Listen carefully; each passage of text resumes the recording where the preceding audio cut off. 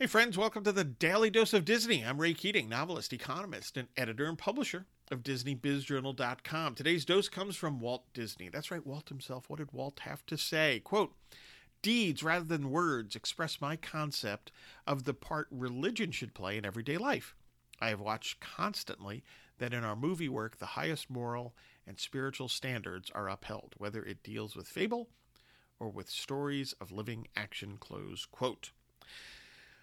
Walt was a man of faith, and here he sounds like James, right, from the Bible. There's that quote from James, 2 James, verse 14.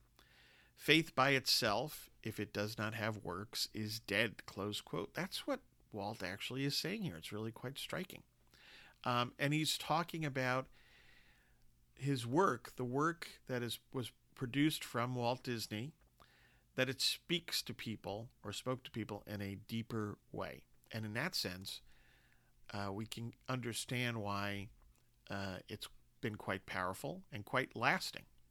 I guess the question is, how much of that is carried over to the Disney company today, as well as a whole host of other movie studios and so on. But perhaps that's the subject for another podcast.